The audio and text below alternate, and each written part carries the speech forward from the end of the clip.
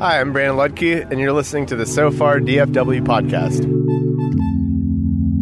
So Far DFW podcast. I'm a songwriter from Austin, and I normally accompany myself solo on acoustic guitar. And I've been writing songs quite some time now, pretty much as long as I've been playing guitar. Okay, and you've actually been traveling to many places in Texas. You've been to New York.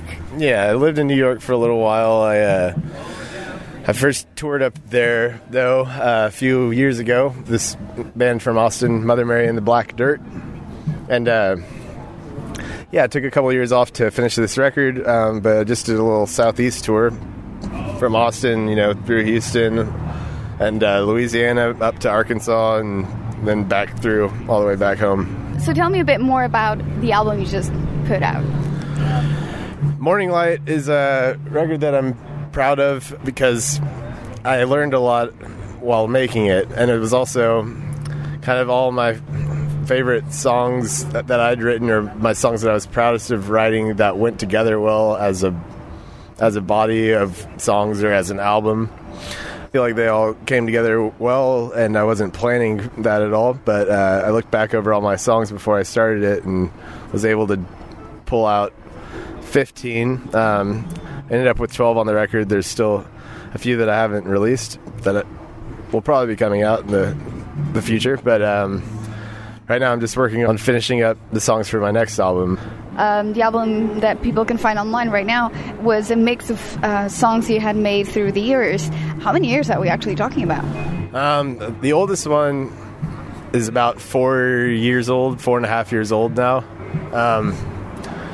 That one started off as just the chorus, and it probably took me a couple months to actually write verses that I was proud of, putting with the chorus, or that I thought were as good as the chorus and could complete the song. There's songs on there that took 10 minutes to write, and then there's songs on there that took 2 years to write. But basically, I'd been writing songs in Austin for about five or 6 years, and these are from, most of that time.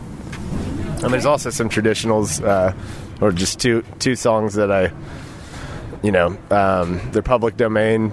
Nobody knows who wrote them. They've been around longer than than recording itself has been, and the popular consumption of recorded music. So I added a couple verses to each of those. But 10 songs that are complete originals that I've written, and then 2 songs that are folk songs, which I'd updated for now. All right. Your music has a lot of Texas in it. Is it a nod to the state? Yes and no. I mean, I was born here, and I've lived here all but 6 years of my life. I'm 27 now. I guess at this point it's kind of everything I do is a nod to the state. It's just the place that I know best. There's definitely, there's a lot of Texas in these songs, because that's my frame of reference for my whole entire life. So, I can't help but, reflect the state, which I never really had, a lot of state pride. Texas is one of the only states that really state pride exists, and I always thought it was ridiculous growing up, but I realized that I love it here, many years ago, and so I quit being snobbish about it, and I'm proud of being from here, and I'm sure it reflects in my music and probably always will in some way. So. Okay, awesome. Okay, so I have to make a comment on this. So you're drinking beer, but you're also drinking coffee at the same time. A thing?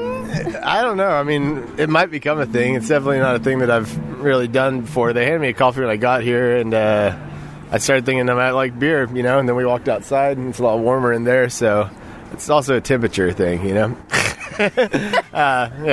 regulating my body temperature. I left my coat in the car, so. How's that taste-wise? It's pretty good. Pretty good, I must say. Black coffee and a little sip of Lone Star every now and then. Purpose over taste, Exactly, yes.